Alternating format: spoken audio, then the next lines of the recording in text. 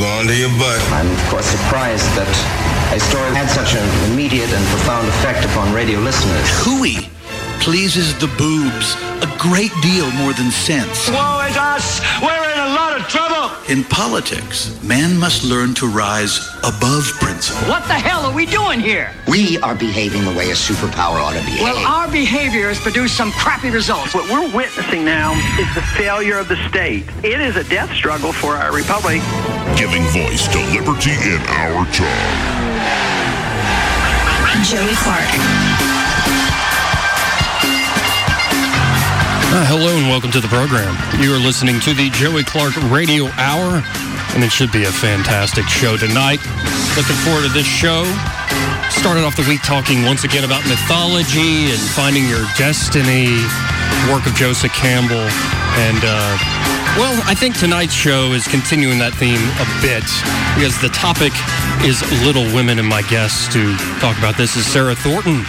You're the artistic director of the Cloverdale Playhouse? I am. I'm the artistic director of the Cloverdale Playhouse and director and adapter, I suppose, of this play of Little Women. So, yes, it's a famous book. I told you off air, in full disclosure, I've actually never read Little Women. I've heard of it. Obviously, it's in the culture. I think my closest I got to was a Friends episode where Joey reads Little Women. I love that episode. And he puts the book in the freezer. Yes. Oh, yes. That's a great episode. Well, I'm hoping that for people who have loved this book their whole lives and for people who have never heard this story, that everyone will get something out of it. I've tried to be incredibly true to the book. Everything in it is straight out of Louisa May Alcott's words. And it's a very, very heavy book. So it's next to impossible to have everything in it in the play, or we'd be there all night. So I've tried to pick the moments I felt were everyone's favorites or the most important for Jo's journey. Jo is the main character. Yes. And I focus on her story in my adaptation. Now, it is difficult enough to take a ready-made play and direct it and make it happen, especially in community theater, maybe compared to a full-fledged theater where you have a lot of resources. Right. So you are not only doing a play that's already there, like you said, you've adapted this and you're coming through a lot of precious material to people. I'll begin this way. Why Little Women? Well, Little Women's been my mother's favorite book, my grandmother's favorite book, one of my favorite books. I grew up with that story, and I've loved it since I was a little girl. I immediately identified with Jo. I had never read and I love to read, and I had never read a character that close to myself. Even as a kid, I saw myself in her, and as I've gotten older, it's frightening how much more I see myself in her every day. And so I fell in love with it. My mom has a china doll of Jo reading a book that I used to just stare at lovingly. But so that's sort of why Little Women specifically. But also, I had been eager to get back to adapting. Our Shakespeare company in New York, Bama Theater Company, which no longer exists. I was the person that adapted all of our Shakespeare scripts for this method of storytelling that I fell in love with, of a trunk show, of doing it very simply, minimal set, minimal costumes, everything kind of comes out of the trunk, and that allows you to change locations very easily. So I started thinking that would be a great way to do Little Women, because Little Women as a book jumps around in time and space, and that's very hard to stage when you're in France one chapter, and then the next chapter you're in New York, and then the next chapter you're in Concord, and then the next chapter you're outside and then inside. It's near to impossible to do that on this tiny stage like the Playhouse. But a trunk show makes it possible. Well, and so this took you really spent your time with this. It took you a year and a half? About a year and a half, and several drafts and several late night writing sessions by candlelight, just like Jo herself writes. I was channeling her brilliance, trying to anyway. About a year and a half, and then now here we are. About 3 weeks, a little over 3 weeks of rehearsal, and up we go. We've got one more week. Now, Jo is very much autobiographical. The whole book is Louisa May Alcott's life. She based the sisters on her sisters. Every character in it is based off of someone real, and Jo is Louisa May Alcott. I actually have been reading lots of Louisa May Alcott's journals and letters and things like that as I've been working on the play, and I just think she's brilliant. But it's so interesting to me how much of little phrases that she would use in her own letters to her family show up in Little Women. She signs things topsy-turvy Louisa, and then in the play, Jo says topsy-turvy Jo. Little things like that I just adore about it that make it so personal. Well, and reality bleeding over into the fiction, I love that, where life gets a little more romanticized. And it's cool that again, I haven't read the book, but I did do some reading up on what are the major themes and what's going on with the book and the story. And I've loved the idea that she's taking real life, post-Civil War, shortly after the Civil War, and she's really giving a tale of, American women. I think there is a unique thing to the United States and women in the United States where they found liberation and fought for liberation in ways I think different than other countries. There's that pioneer aspect. There's the sort of, you were obviously fighting against things to come into your own, but I like the idea, number one, that she doesn't try to define herself, at least Joe doesn't seem to, in terms of marriage or just the right, simple marriage. Right. I think that's partially why Little Women's still so relevant, because yes, it does take place in the Civil War and then post-Civil War, but because these women, these young girls in the beginning, and then they age quite a bit over the course of the story, they are all sort of trapped in what is expected of them. And women still have this issue, but what is expected of them is marrying for money, and their family didn't have money. So the girls had to make a good match to try to help their family. They all had jobs from a very early age trying to help keep the house. And so a lot of that is Joe becomes rather iconic because she fights against that tooth and nail, and her sisters they have their own journeys and lessons to learn. I don't want to give it all away for those who don't know the story, but the eldest sister's very structured, very by the book of what is expected of her. She needs a good match, and she needs to have a family, and it's all about towing the line. And then Joe is this tomboy artist. No man can tame me. Sure. And what's great about that, too, is that she still doesn't know who she is for a lot of the book.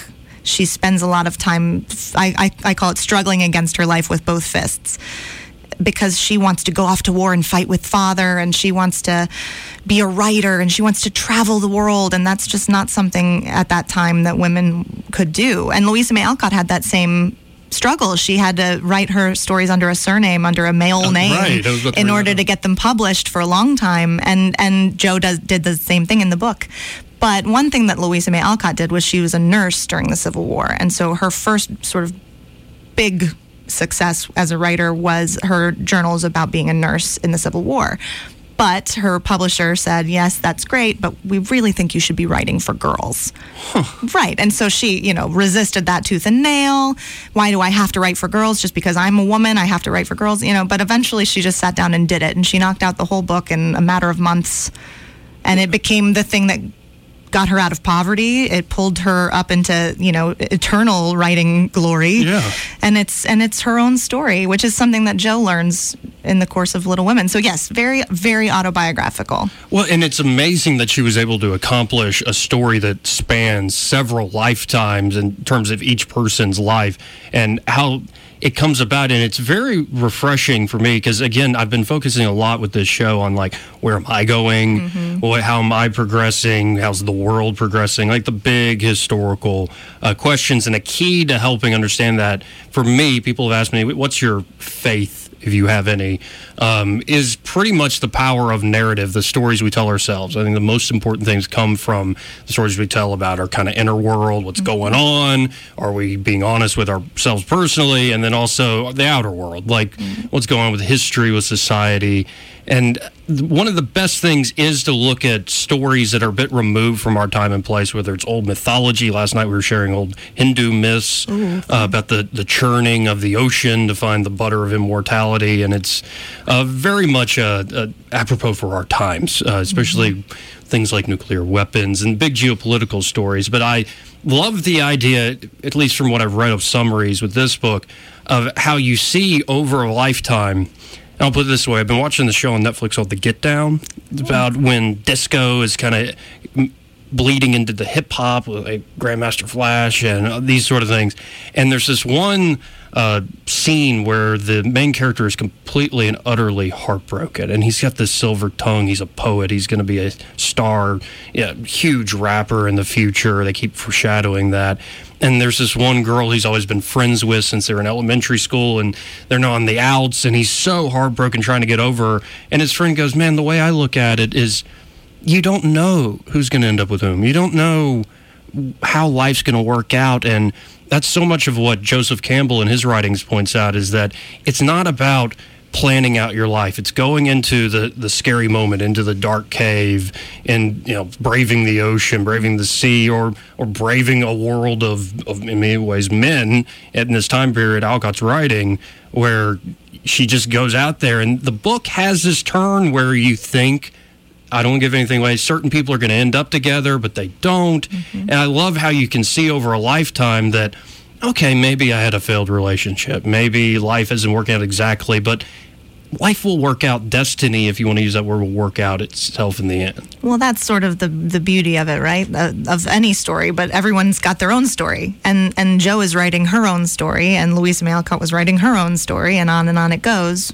But that you don't know how things are going to play out. And especially in their world and in our current world, when things are a little upside down and there's a lot going on and you're unsure. I mean, they're coming through a war, and what that outcome will be, no one at the time could know, right? So how they navigate their lives and how they figure out the harder lessons, and at a time when everything seemed a little unsure, which I think that's always true of every time period of everyone's lives. We're certainly going through it right now, and that you don't know how things are going to work out.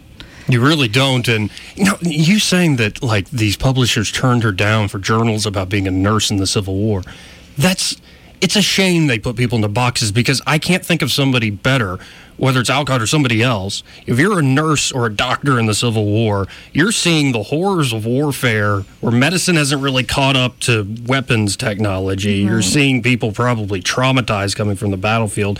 You're also seeing not professional armies necessarily. It's a fascinating story in and of itself, and it's amazing that, oh no, you're a woman. Right. Write girl stories, but still, as you said, she knocks it out of the park. And I'm doing us a disservice because we're talking like the play's already passed, like this is something you did in your past. We're in the middle of showing. We're in the middle. We just finished our first week. We have one more. Tomorrow is our brush up rehearsal, which it's called Walk Up Wednesday, where people can pay whatever they're able to at the door. But this year we're doing it for a good cause. We're doing any donations made with cash are being donated to the Mid-Alabama Coalition for the Homeless. And if you bring an unwrapped toy, we will add that to our donation to the Dixie Electric Toy Drive. So that's your ticket to see Little Women on our Walk Up Wednesday brush up rehearsal. And then we also have full performances Thursday, Friday, Saturday evenings, and then Sunday matinee, and then we're done and it's over. And then there's 7:30 on the weeknight? 7:30 Wednesday, Thursday, Friday, Saturday, and 2 o'clock on Sunday. Okay, very, very cool. And again, that's the Cloverdale Playhouse right on Fairview there in Cloverdale Road. Fairview and Cloverdale Road. Yeah, I'm walking distance now. So you have no excuse. Indeed. And actually, another guy living in Cloverdale, his name's Brennan, he said, when you're a single guy, what do? Well, you take your mom and your youngest sister to go see Little Women. And he had this biggest smile on the face, so did the mom and the sister. And it's a great venue, folks. It's very intimate. It's I love going to see the Crucible there. That was very well done. One. Thank you. And again, appropriate for our times in so many ways. Very appropriate. Now, I want to really get into your story, though. Okay. Because you're born and raised here, correct? I was born in New Jersey. But raised here. We moved here when I was 3 and my younger brother was 1. And so for the Alabama Shakespeare Festival, ironically, we moved up from the New York, New Jersey area to Alabama for theater. So it's a little backwards, but that's what we did. So we lived here, and I went all the way through Forest Avenue and Baldwin and BTW Magnet. And then when I graduated, I went away to college in Ohio at Wright State University, which is a very, very excellent theater school in the middle of Ohio. And then I returned to Alabama. The Alabama Shakespeare Festival used to have an MFA program, and I was in their penultimate class of the MFA program, which I'm very grateful for. And then I went to New York, and I had been in New York for 7-8 some odd years before I moved home again. Well, and the part of the story that I think, very unfamiliar with, because we've known each other over the years, Right. but we don't really know each other that well, I would suspect. I'm an enigma. Yes, and, well, I try to be a sphinx. I hope I'm not giving too much away.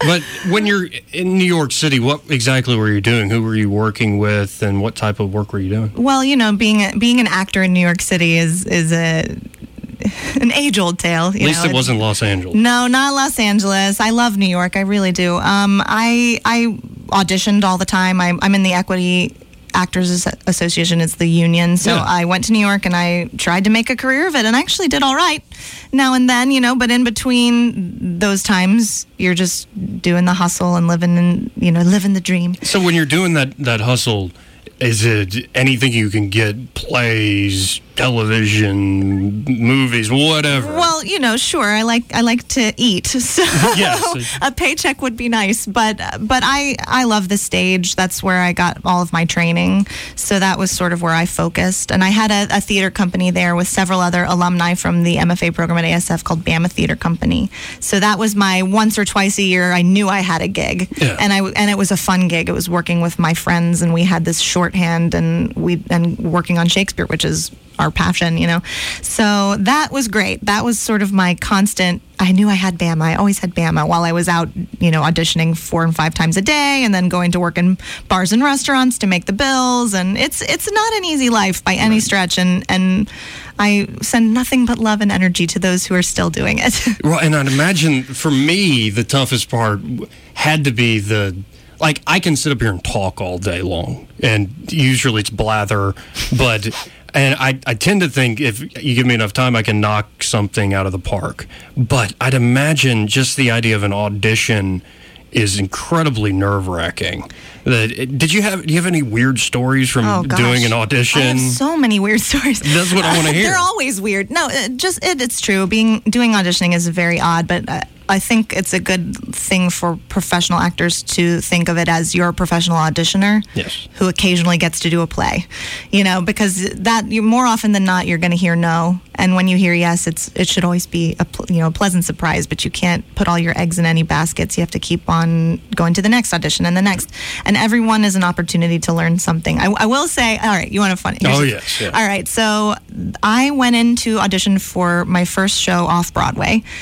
And I was super nervous because I hadn't auditioned for off-Broadway before. And I went in, and as I walked into the door, and they say the first 20 seconds of your audition can make or break you, because that's you and how you are in a room. First impression. Yeah. First impressions are important. So I walk in the room, and I close the door behind me, and I closed my skirt in the door.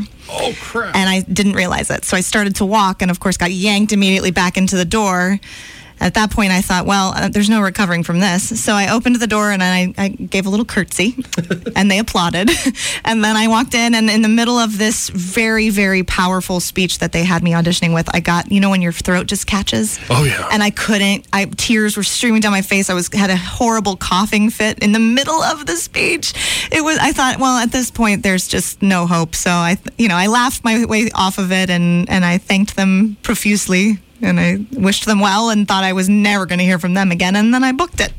Wow. Okay. I don't know how, but they saw something in me that I clearly hadn't demonstrated on my own. What was that show? It was called Anthem, actually. It was based off of the Ayn Rand book. Yeah. They adapted it for the stage, and it was in collaboration with Austin Shakespeare Festival, and so that was it. Very the cool. Baryshnikov Arts Center. Very, very cool. Yeah, finding a light bulb underground, finding the filaments and putting it all together. Yeah, that's of Ayn Rand's books. That one I love because it's short.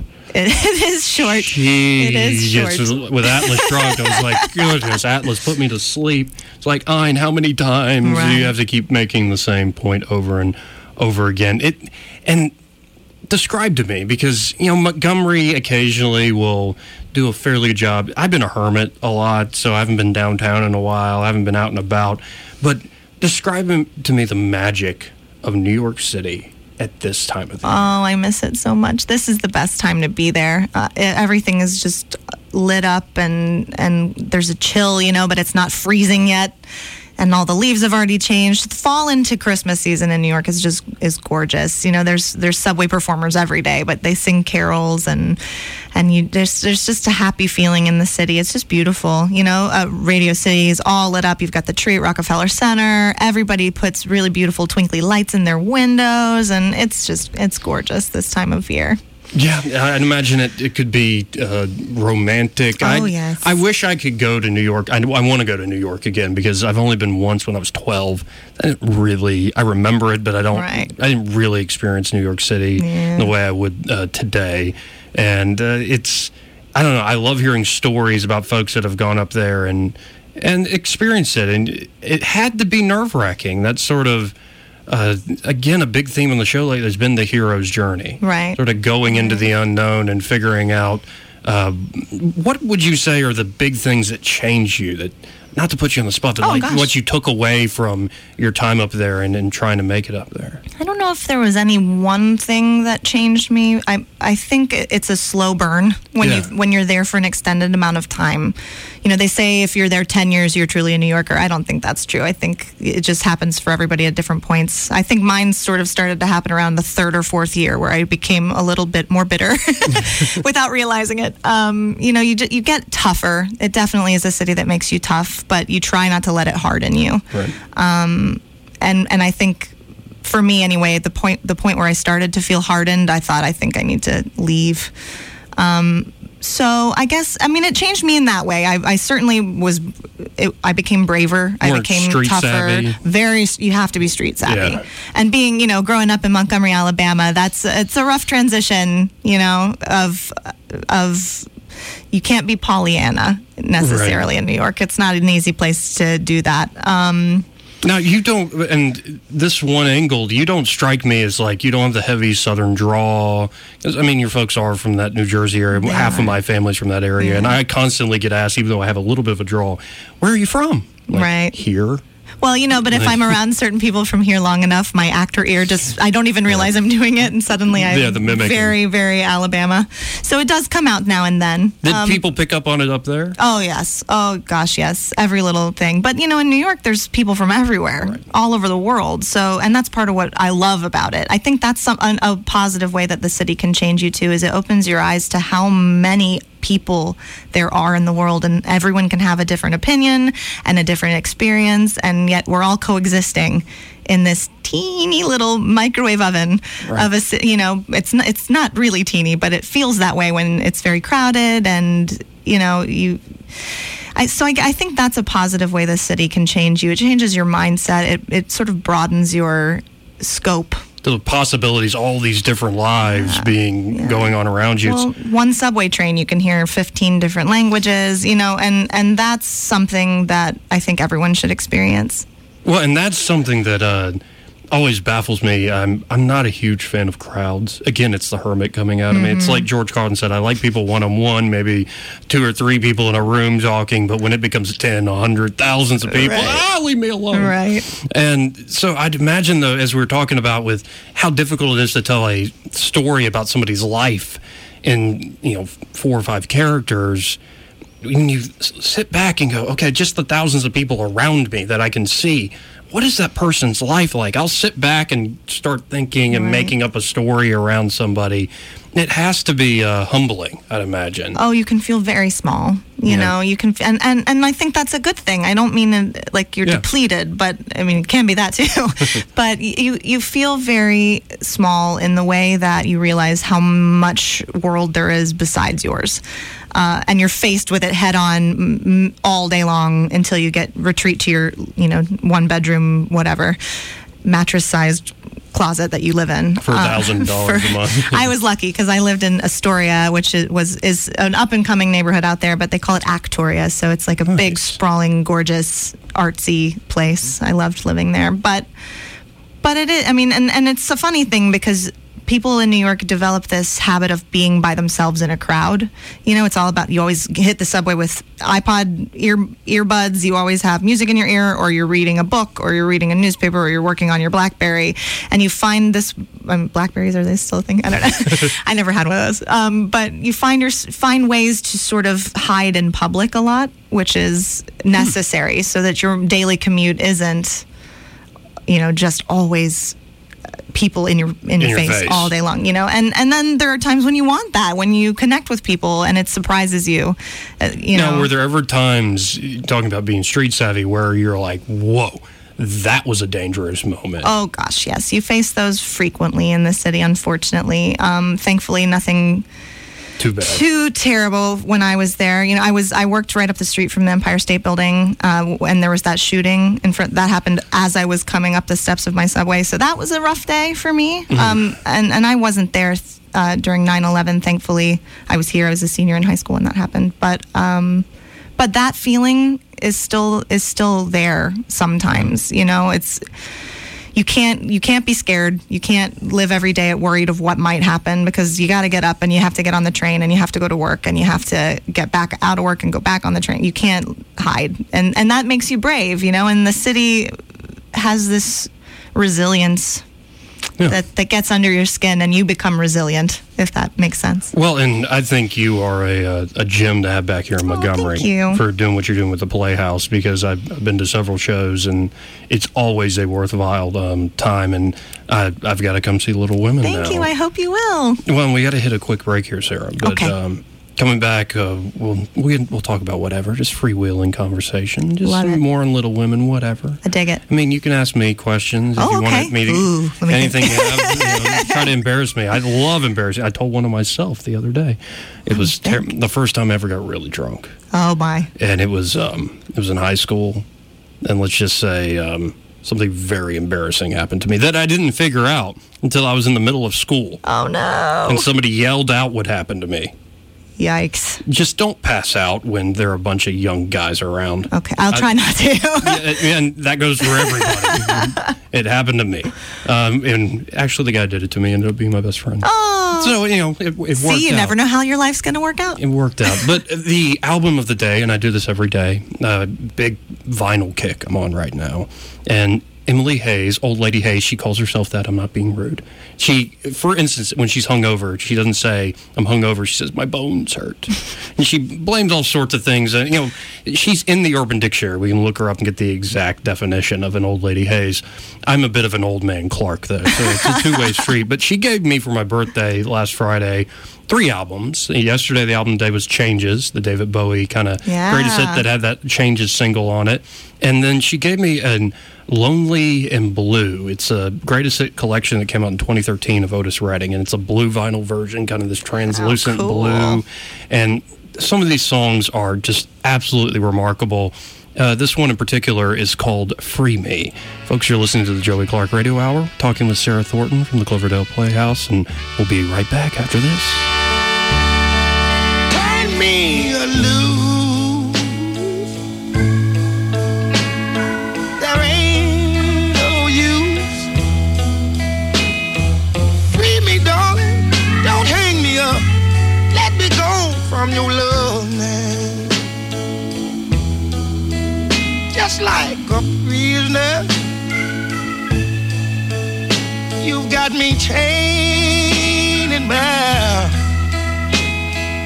Unlock 'em, let me go, get 'em from around. Turn me loose. There ain't no use. Free me, baby, let me go.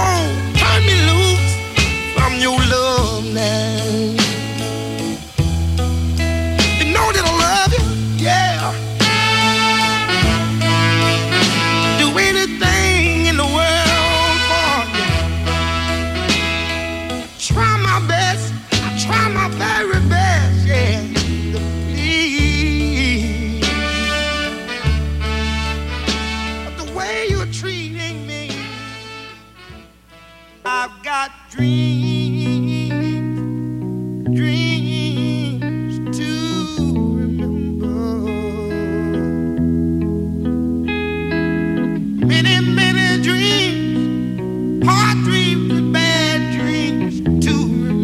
Joey Clark. Oh, welcome back to the program. Listen to the Joey Clark Radio Hour. My guest this evening is Sarah Thornton. We're listening to I've Got Dreams to Remember, Otis Redding. And I was telling you off air, Sarah, that this song just hit me deeply. I think it's set after a breakup and he's remembering good dreams, terrible nightmares. But I'm not going through any breakup, but it's...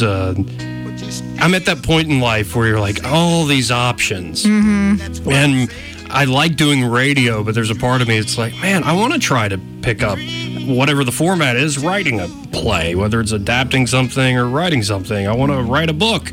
I want to, I've written a little bit. I've get essays published here or there. That's awesome. Since doing this show, I have to say the block has come up. I get home and I'm just tired. Yeah, that's the hard part. And also I'm burnt out on politics. And that was my main trough I was going to. I don't think you're alone in that.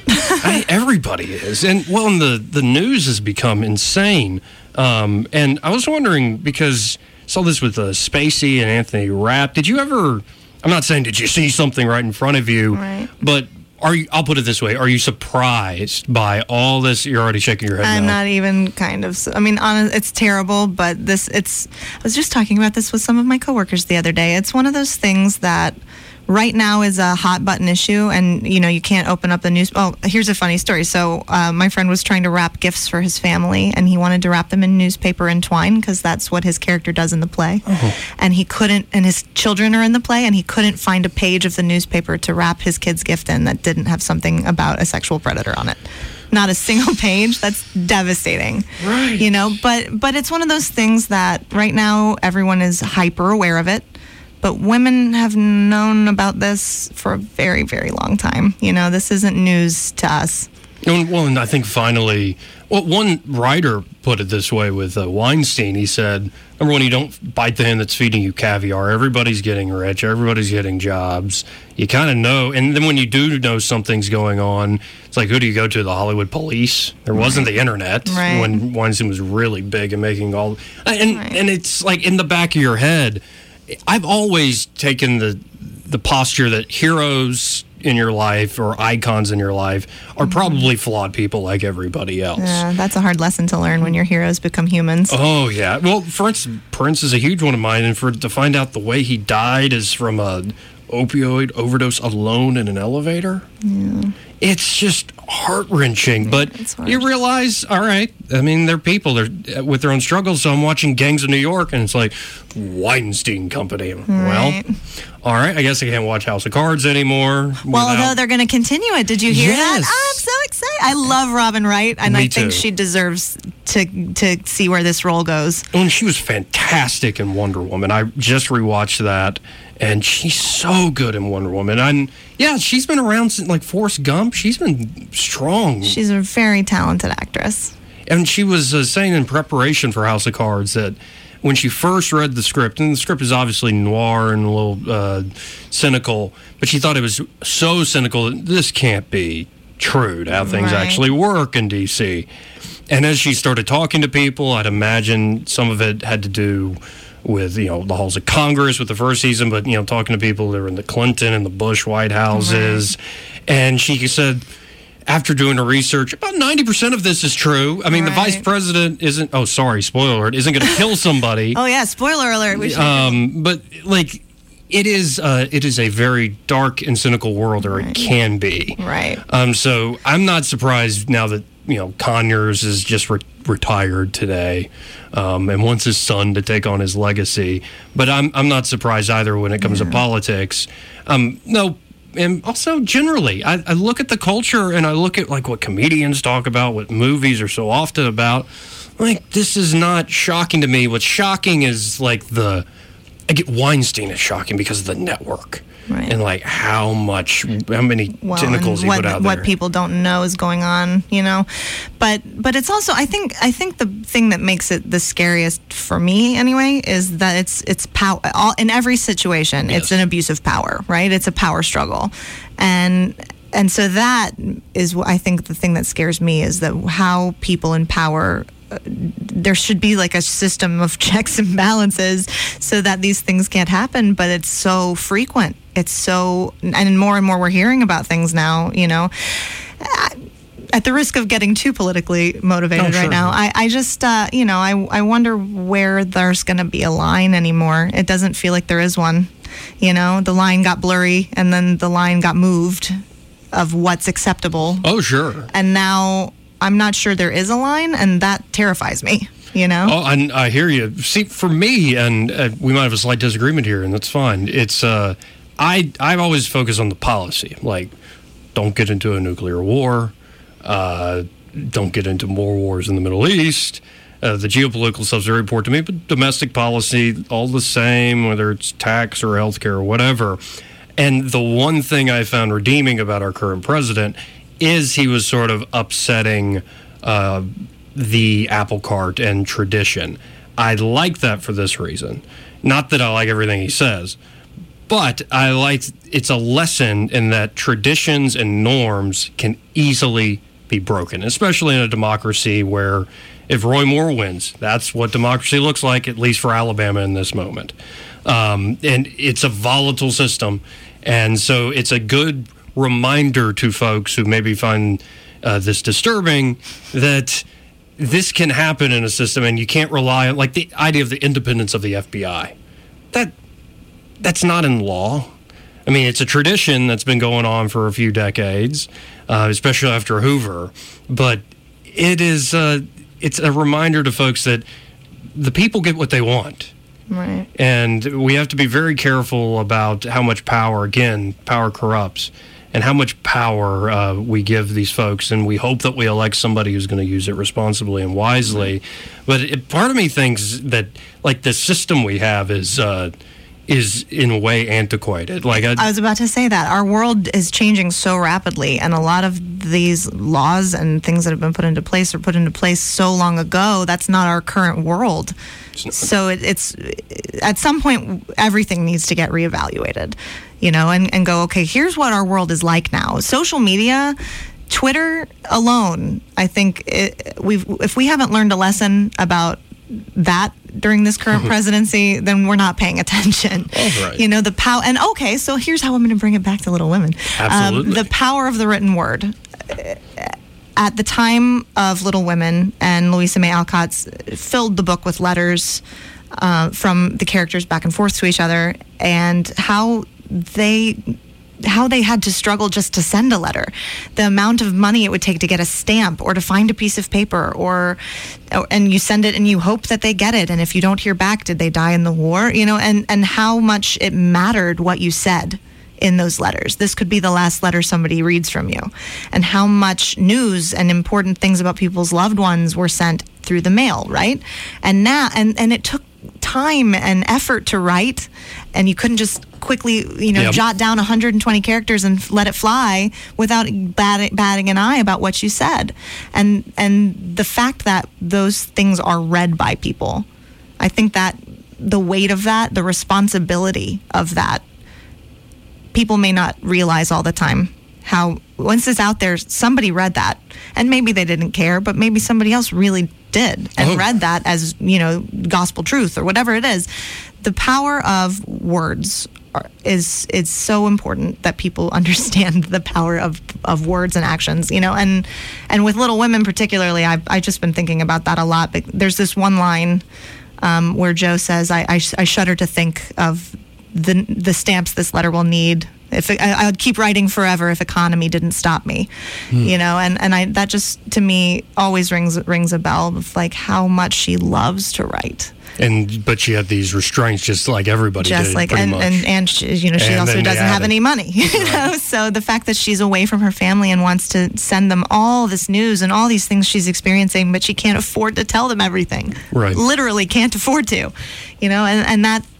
I don't know. That's just been rattling around in my thoughts. I think you're absolutely onto something.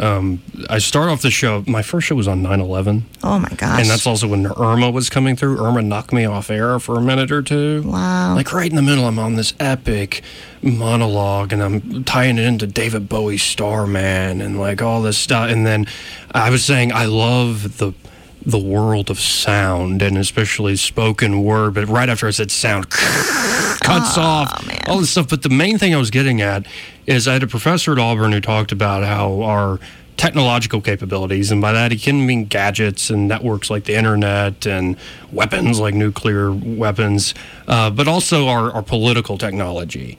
And in many ways, he's worried, and I agree with him, that our moral sensibility, how to make moral sense of these new tech, is very much behind. It's failing us. And one thing he suggests, and I think he's so correct on this, he grabs from the Judaic Christian tradition, but especially Judaism. The most important thing was like doing what we're doing right now, face to face, just having a conversation, bearing witness to somebody about what you're thinking. Right. Because I've seen it with social media and just with writing too, that you could have, say, two brilliant minds, and they might be arguing about a topic, and if one guy writes a paper or writes an essay on why he's right, the other guy does a rebuttal, and there's another long-winded rebuttal, and another, and back and forth, and sometimes they get heated, and a lot of invectives thrown in there. But if you sit those two guys in a room, most often they will figure out what their problems are very quickly. Doesn't take 2,000 words, and they'll try to start to come to an understanding. And I think you're absolutely correct that when we have this technology that allows us to immediately just pour out whatever emotion we're feeling, whatever thought we have, and spit it out to all the world to see, it maybe you should have kept it in. Yeah, maybe it was just a little too easy to share that with, and it's one of those things. And you're absolutely right. Having a conversation is the first step, right? And this is one of the things I always, whenever I'm talking about why theater as a medium needs to stick around, yes, that it teaches you empathy, and it teaches you to look at something from someone else's perspective. I mean, I love a million things about theater, but to me, how that serves our society is critical, because it teaches you to, as Atticus Finch would say, walk a mile, and it's something that a lot of people don't have anymore, right, or maybe never, I don't know, access to that ability to look at something from someone else's perspective. Not in, and politics is obviously a world where that needs growth and development, right, but I think it's all over the place. I think it's everything. I think it's being able to see someone else's reality and accept it and go, oh, I understand now why this is how you are. This is you. This is how you are. And here's your story. And here's how you got there. This is, somebody has a bad day. Right. And then you go, wow, that person's not very nice. And then you look back at it and you go, oh, they're going through this and this and this. Of course they're having a bad day. Right. And it's just, that's simple human skill of empathizing with another person and trying to see them from their perspective is so valuable. And it's the kind of thing that allows for conversations, peaceful and hopefully productive conversations about issues people disagree on, because you are able to hear what they're saying, process it from their point of view, and then go from there. It's a back and forth conversation rather than who can yell the loudest their opinions and be the most right. No, I imagine in the acting community, and correct me if I'm wrong, but there is the type of actor that's very supportive of other actors and actresses, and then you have the type that's sort of in it all for themselves, and they can be pretty cutthroat. And just like any profession, there's, you got to take the good and the bad, together, but To me, the kind of actors I like to work with and the kind of actor I hope that I am is a team sport. You can't.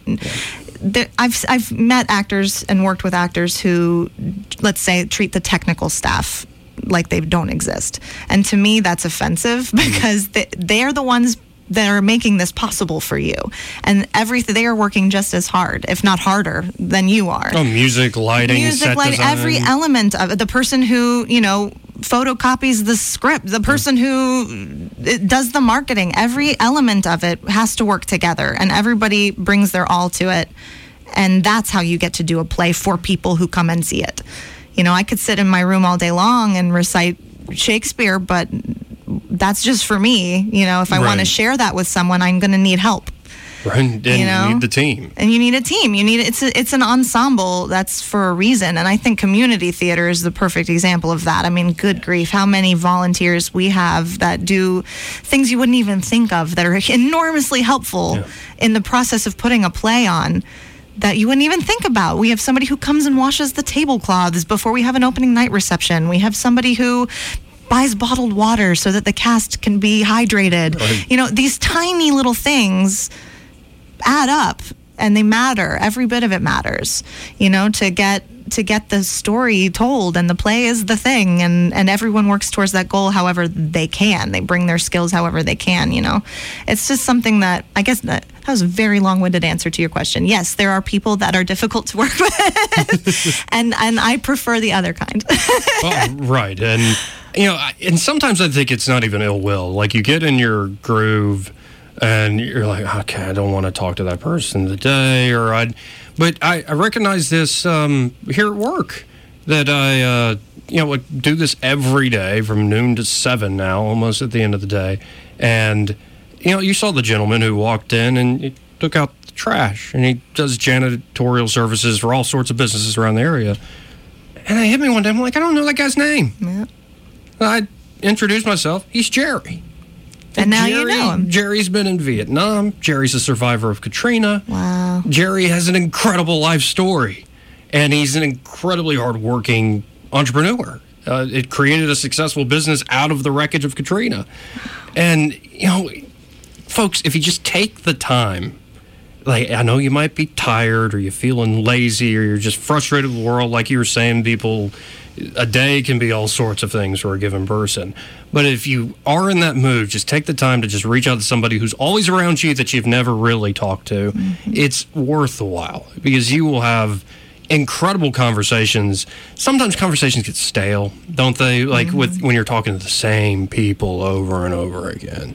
And I'd imagine that's what's pretty fun about a new production. Like, you come in, new people are auditioning, we get to start over building this world. Blank page is my favorite thing. Blank page, figuratively and literally, are my favorite things. Blank pages scare me. Oh, they can be scary too, but that's also part of the fun, right? You're scared and what's going to happen.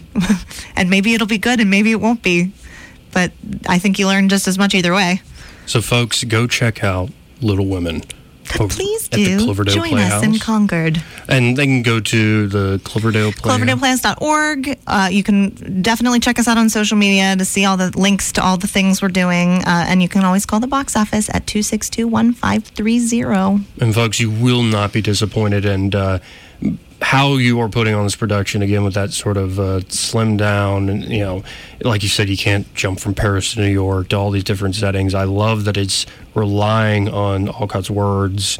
So I've got to get by there. Please do. Absolutely. It's good. I was going to go to Atlanta this weekend, but it's going to be the weekend after. Aha. So now you actually have no excuse. You just told me. You're right. And, I'm in a box now. You're in a box now. But I actually want to go, so it's a good box to be in. Good. Well, Sarah, thank you so much for joining me tonight. Thank you for having me. Always good to talk to you, Joey. Absolutely, and love to have you back. It doesn't have to be a play going on. Okay. Just whatever. Cool. Whatever. If you got something you want to say. Oh, always. But that's my problem. Well, we'll definitely have you back. Thank you. Again, folks, this has been the Joey Clark Radio Hour. I'll be back tomorrow night with a local comedian, and he's also single dad with a little daughter. It's a focus of a lot of his comedy, and should be a fun discussion about, something that scares the hell out of me more than any blank page. But you were so far